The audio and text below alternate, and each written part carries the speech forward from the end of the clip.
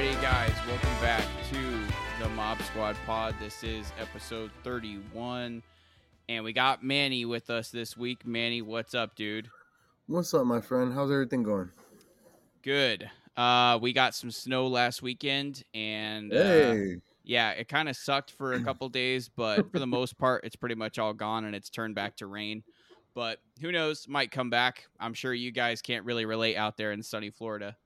I mean, listen, it's quite unbelievable when you look at the map, right? And you look at the weather forecast, and everything's in blue, purple, white, and it's basically telling you that everything is between 50 degrees and 10 degrees. And then you look at South Florida, it says 78.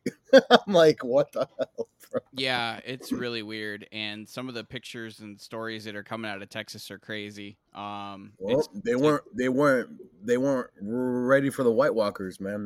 That's yeah, for damn sure. it's absolutely crazy, this storm that we're getting right now. Aaron won't be joining us this week. Again, Last time we recorded, he was in New York, and this time he's in New Orleans. So he's Jesus. he's really busy right now. He's going all over the place. So Aaron won't be He's joining he us has this gone to week. more places in 3 months than Carson Wentz has. Oops. Yeah. So hopefully one of these episodes soon, definitely for sure for our review episode. We'll have all three of us here, but for this week, it's going to be just us two. First thing that we should talk about, since we haven't done an episode since, is obviously the Super Bowl. So just some quick thoughts. I don't know how you felt about the game. I felt like most people that I saw and most people I heard from were kind of disappointed in the game, and they thought it was a boring game. What did you Mhm. think? Were you okay with the game? Did you like it? Did it turn out how you thought? It definitely did not turn out how I thought. Once again, though, if you ever questioned if an offensive line was the key of winning games, I mean, this game probably told you that when you don't have two good left, two good tackles, right, left or right, and even with a quarterback like Patrick Mahomes that could actually escape the pocket and create plays, down the field with his legs. If this game didn't show you how crucial it is for those positions for you to have those right on your team, I don't know what can, right? I mean, I was disappointed. I expected more from the Chiefs defense. They just looked like they were out schemed, outplayed, out hustled. I'm sorry, out hustled. I mean, geez, like I don't think I've ever seen a defense, and now I'm having a brain freeze now. The Chiefs defensive coordinator, Spagnolo, yeah, Steve Spags. Spagnuolo. Yeah, I don't think I've ever seen Coach Spags being out coached like that ever, right? Because even from the get go, even when they were up by 3-0, they had that goal line stand right against Brady. But at some point, you kind of know, listen, if they continue to run the ball like this, it's going to make life easy for the passing game. And that's exactly what happened. And the Chiefs in the second half had no answer on defense, and on offense. They just, the times that they got in the red zone, they substituted for field goals and they couldn't convert down the field. And I mean, credit to Todd Bowles. I mean, once again, they bracketed Tyreek Hill in such a way that, hey, you know what I'm saying? I'd rather have Kelsey catch these underneath passes and, run 5-10 yards than me giving up a 30-yard play down the field to Hill. So I think overall, the Bucs overall had a great game plan going into it. And then once again, Bruce Arians, man, what one heck of a job this whole season by that man.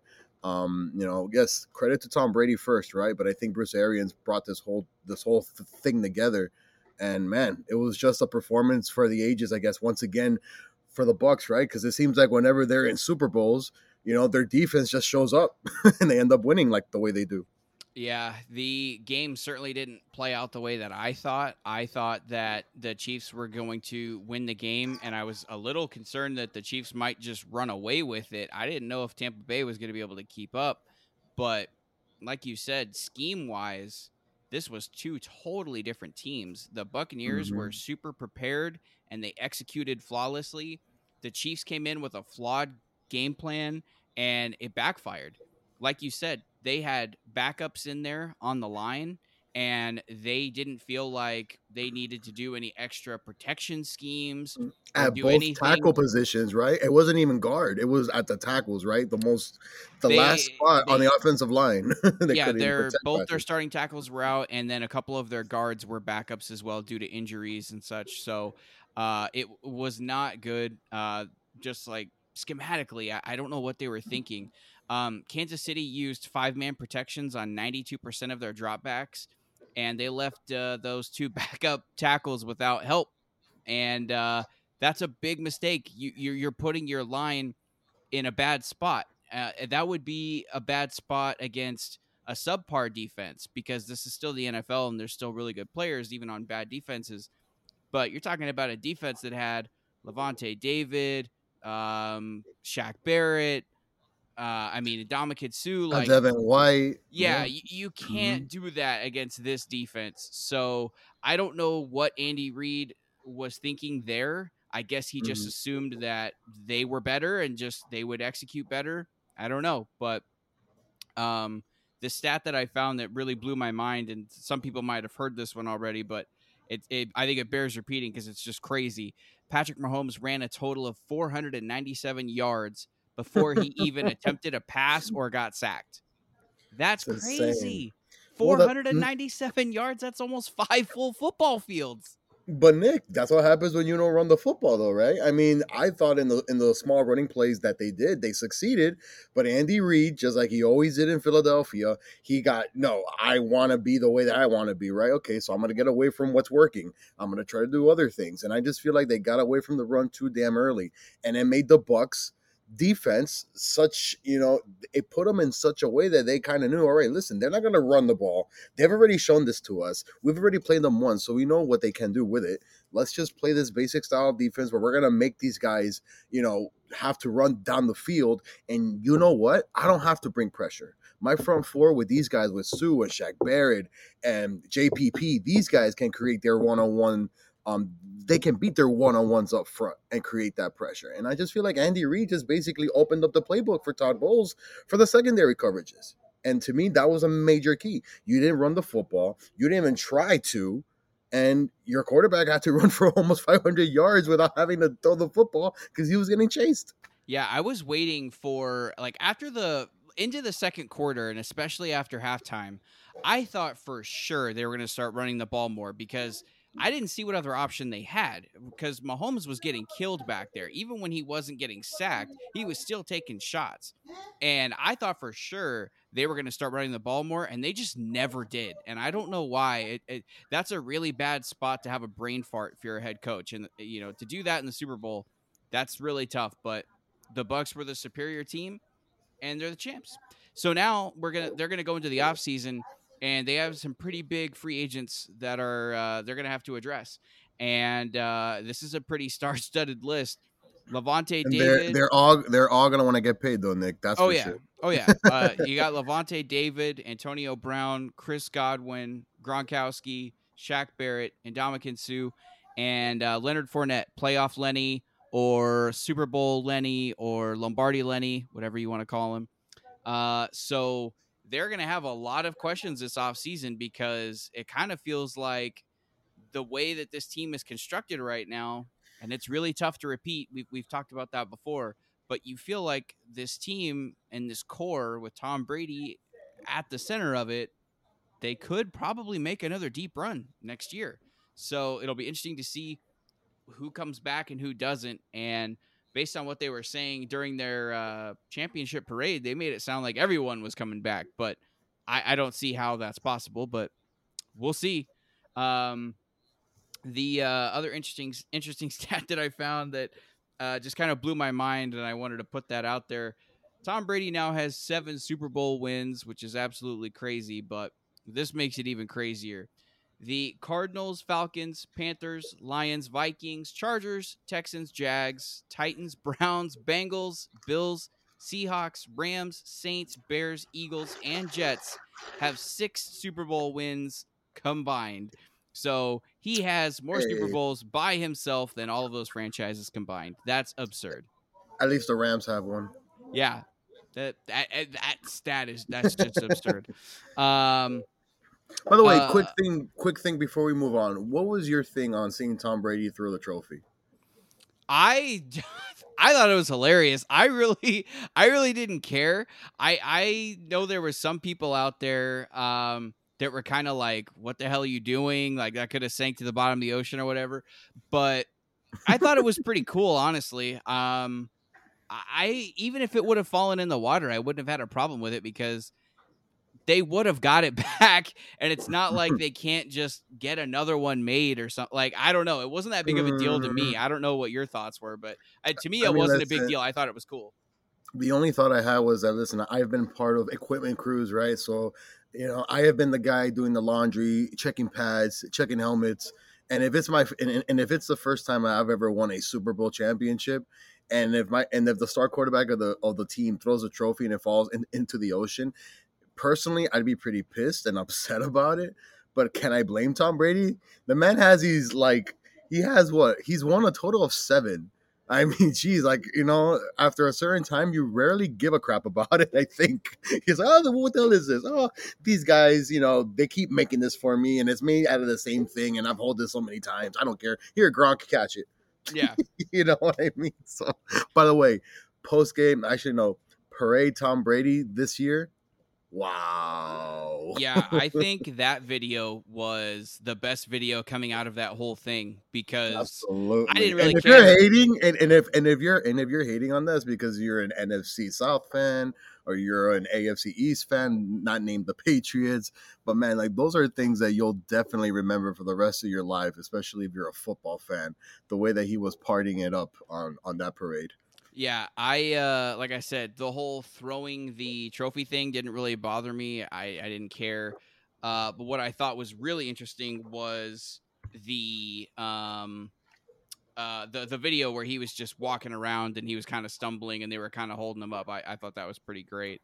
Mhm. So we're gonna do a little bit of just NFL news here. One of which has to do with the Rams, or a couple of which actually have to do with the Rams.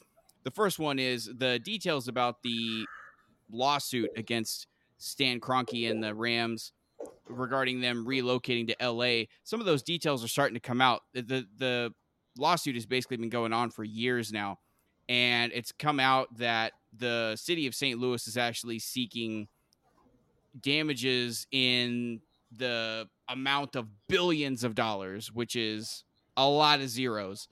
Stan Kroenke's the richest owner in the NFL last time I checked, so he could probably afford it. It probably wouldn't bother him, but he's certainly not going to go down without a fight. But the fact that the city is seeking that much money in damages, that is pretty absurd. One other note that I wanted to put out here, I thought was pretty interesting when I was reading that story, was the Rams went from being their value as a franchise went from being 1.4 billion in St. Louis to after they made the move to LA, they're now valued at 4 billion, which is Oh no! Oh no crazy. wonder St. Louis now wants to get all that money. Yeah, Well, I this mean, was our franchise, and they ended up moving, but now they're worth double and triple. We want some of that. yeah, and I'm sure they're gonna get a lot of money. I'm sure they're gonna go about this in court for years. They'll end up getting a big chunk of money, but I don't know if they'll get. I think the last number I heard was like 3-4 billion or something. I don't know if they'll get that, but they're definitely gonna get a big chunk of money. Yeah, Uh, but listen, Mr. Cronky's fine. Listen, especially if the Rams win a Super Bowl, what is $4 or $5 million? well, they're gonna be Nothing. hosting the Super Bowl Oh, they're this gonna be coming hosting it season, even more. so Exactly. Yeah. So yeah, so they're gonna he'll have the money. Like I said, the money's not the issue. It's just at this point they're just fighting it out because he wants to fight it out. The other bit of interesting news that's kind of going around, especially here in my area, there's a lot of talk about Russell Wilson and the Seahawks are kind of not getting along right now, and they might be heading towards potentially a divorce. It all kind of started with an interview that Russell Wilson did with Dan Patrick on his show, and he said, "I'm not sure if I'm available or not." That's a Seahawks question, which is a weird statement for a franchise quarterback, Super Bowl winning quarterback to make. That's just a really odd statement to make. And then he ended up making another statement. I believe it was a day or two later when they asked him to kind of follow up on it. And he said, "I love playing for Seattle, loved it for years. You just never want to get hit I've been sacked almost 400 times. We've got to get better. I've got to get better. I'm frustrated with getting hit too much. My first thought when I read that was, yeah, you're getting tired of your ass handed to you by the Rams every time you play the Rams because you're getting sacked about 10 times every time you guys play the Rams. But he does have a point. He's been hit a lot, and Seattle has notoriously never really invested in their offensive line. So it's an interesting story to watch. I can't see a situation where they would actually trade him, but No. I mean, Well, you know what? Who are we to say that, right? You saw Jared Goff get traded. We saw Carson Wentz get traded yesterday. So, but come on, like Russell Wilson, you know what I'm saying? He's definitely top 5 in the league, right? I mean, the relationship will have to get to a point where he doesn't get along with the GM and the GM doesn't get along with the coach and the GM and the quarterback doesn't get along with the owner, right? But listen, I really think that Russell Wilson has a point here, but it's the way that it got out, right? The way that he delivered it, I thought it was way out of line.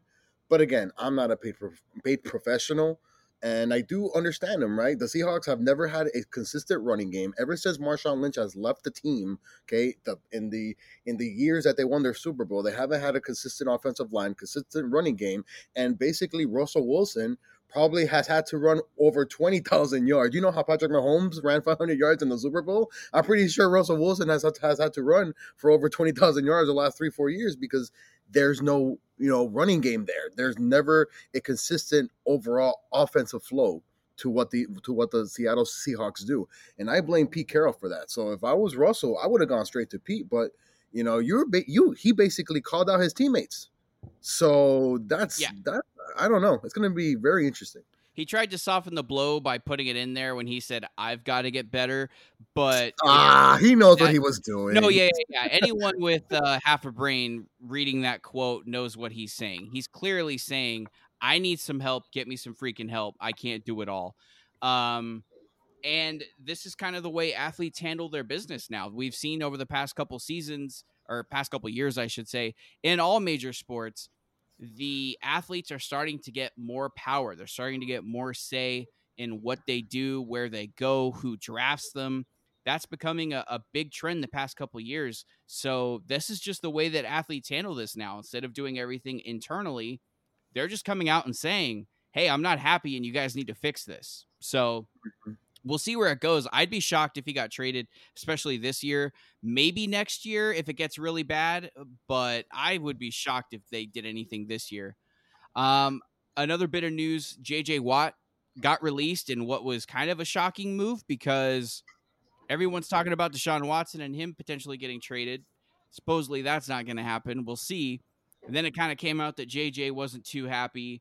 And instead of trying to trade him, apparently they just said, "We'll do you a solid. We'll let you just be a free agent." And they just straight up released him.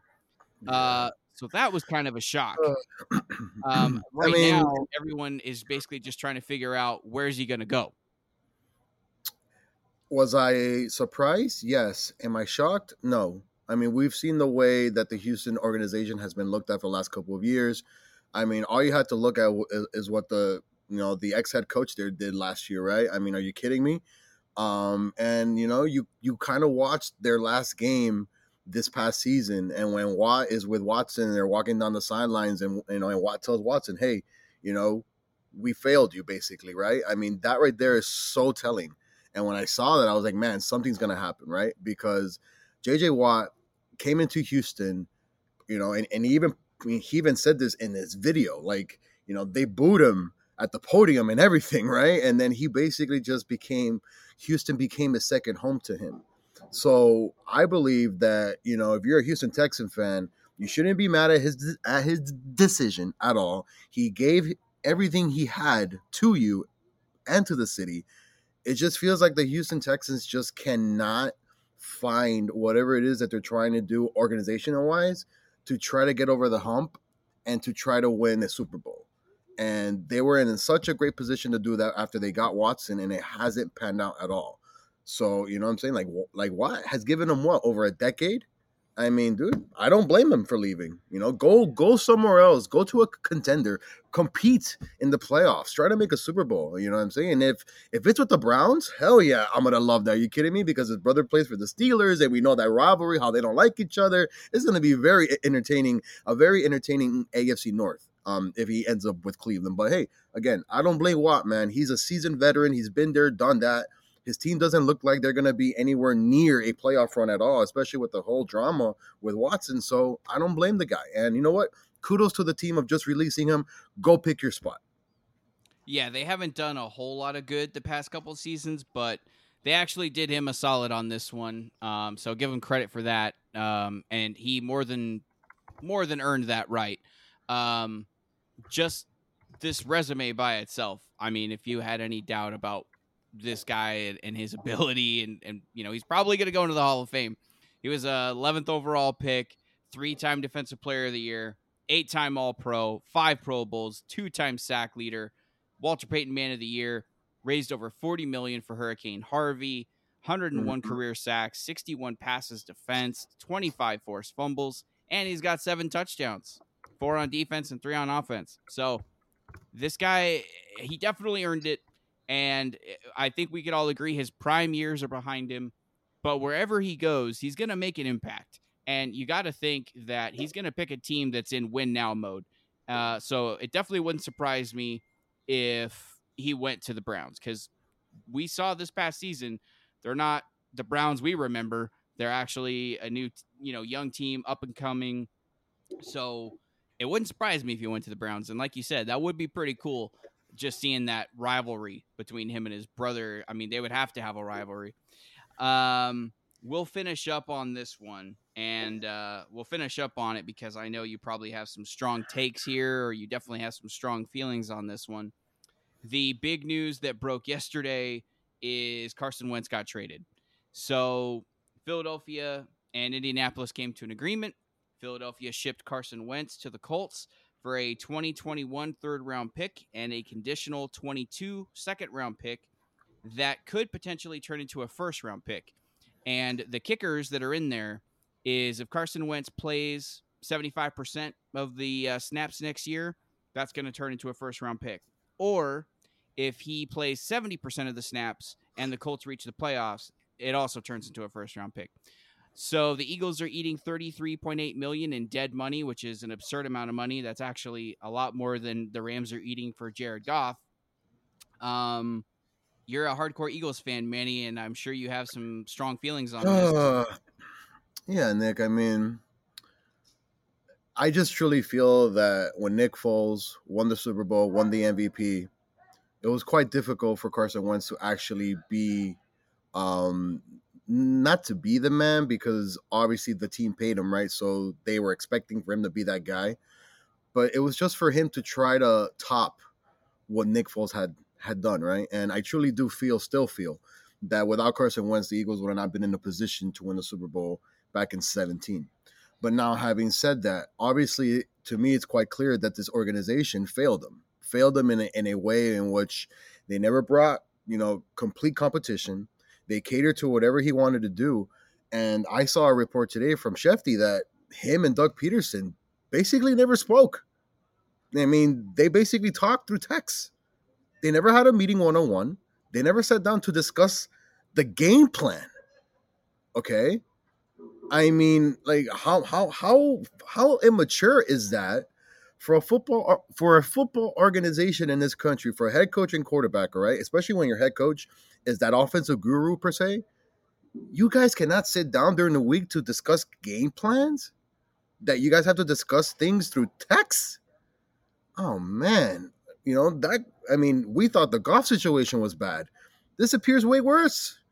Yeah, I think that explains why Doug Peterson's no longer the coach. Yeah, and it's a sad thing for me, because after winning the Super Bowl in 2017, I kind of knew that Foles wasn't going to be the man going forward, right? I mean, because Carson Wentz's contract was coming up, his rookie deal, and I know for sure we wanted him to be the man because we gave up a lot to draft him second overall.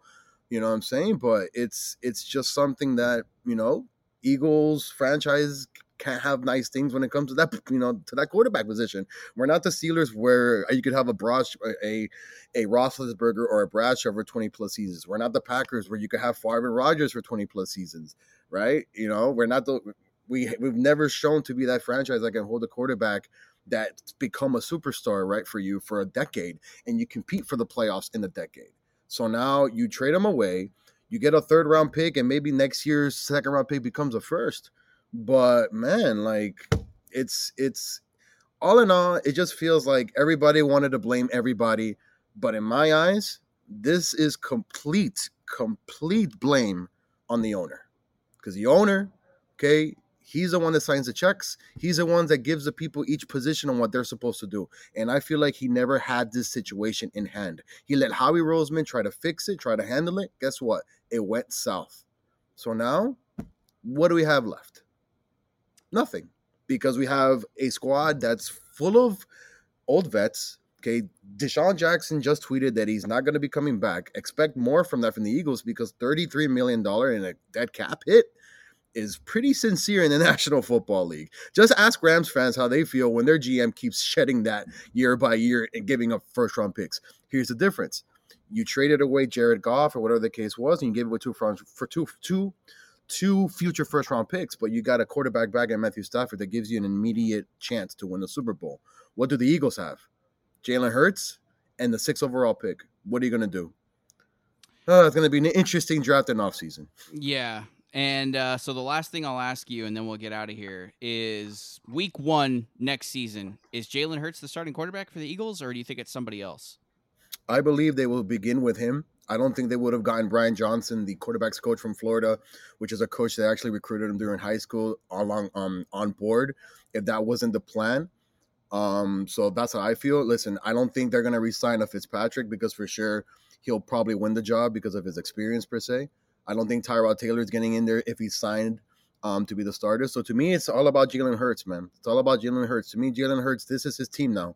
With the 6th pick, if a Justin Fields is still there, I would probably consider it. But again, I don't get paid the big bucks. But I still feel that it'll be Jalen Hurts being, he will have an opportunity not only to be the starting quarterback for this team, but to be the guy for the long haul. And it begins now, right? He had tweeted, or he had told a reporter last week that he's going to be hosting some workouts with the wide receivers and whatnot, right? So that's when you kind of know that, hey, it's go time now. These opportunities that you didn't have last year because of COVID are done, right? Now you have opportunities to meet up with people, like Tom Brady, he broke the rules last year. Well, now this year, you don't have to break the rules. You can meet people, at the parks and have like a little practice per se. So to me, This is Jalen Hurts' team, man, without question. Yeah, I feel like it is too. So we'll see. Thanks for listening. As always, guys, we'll come back to you again soon, and you might even get all 3 of us. Thanks for listening. As always, take care, guys.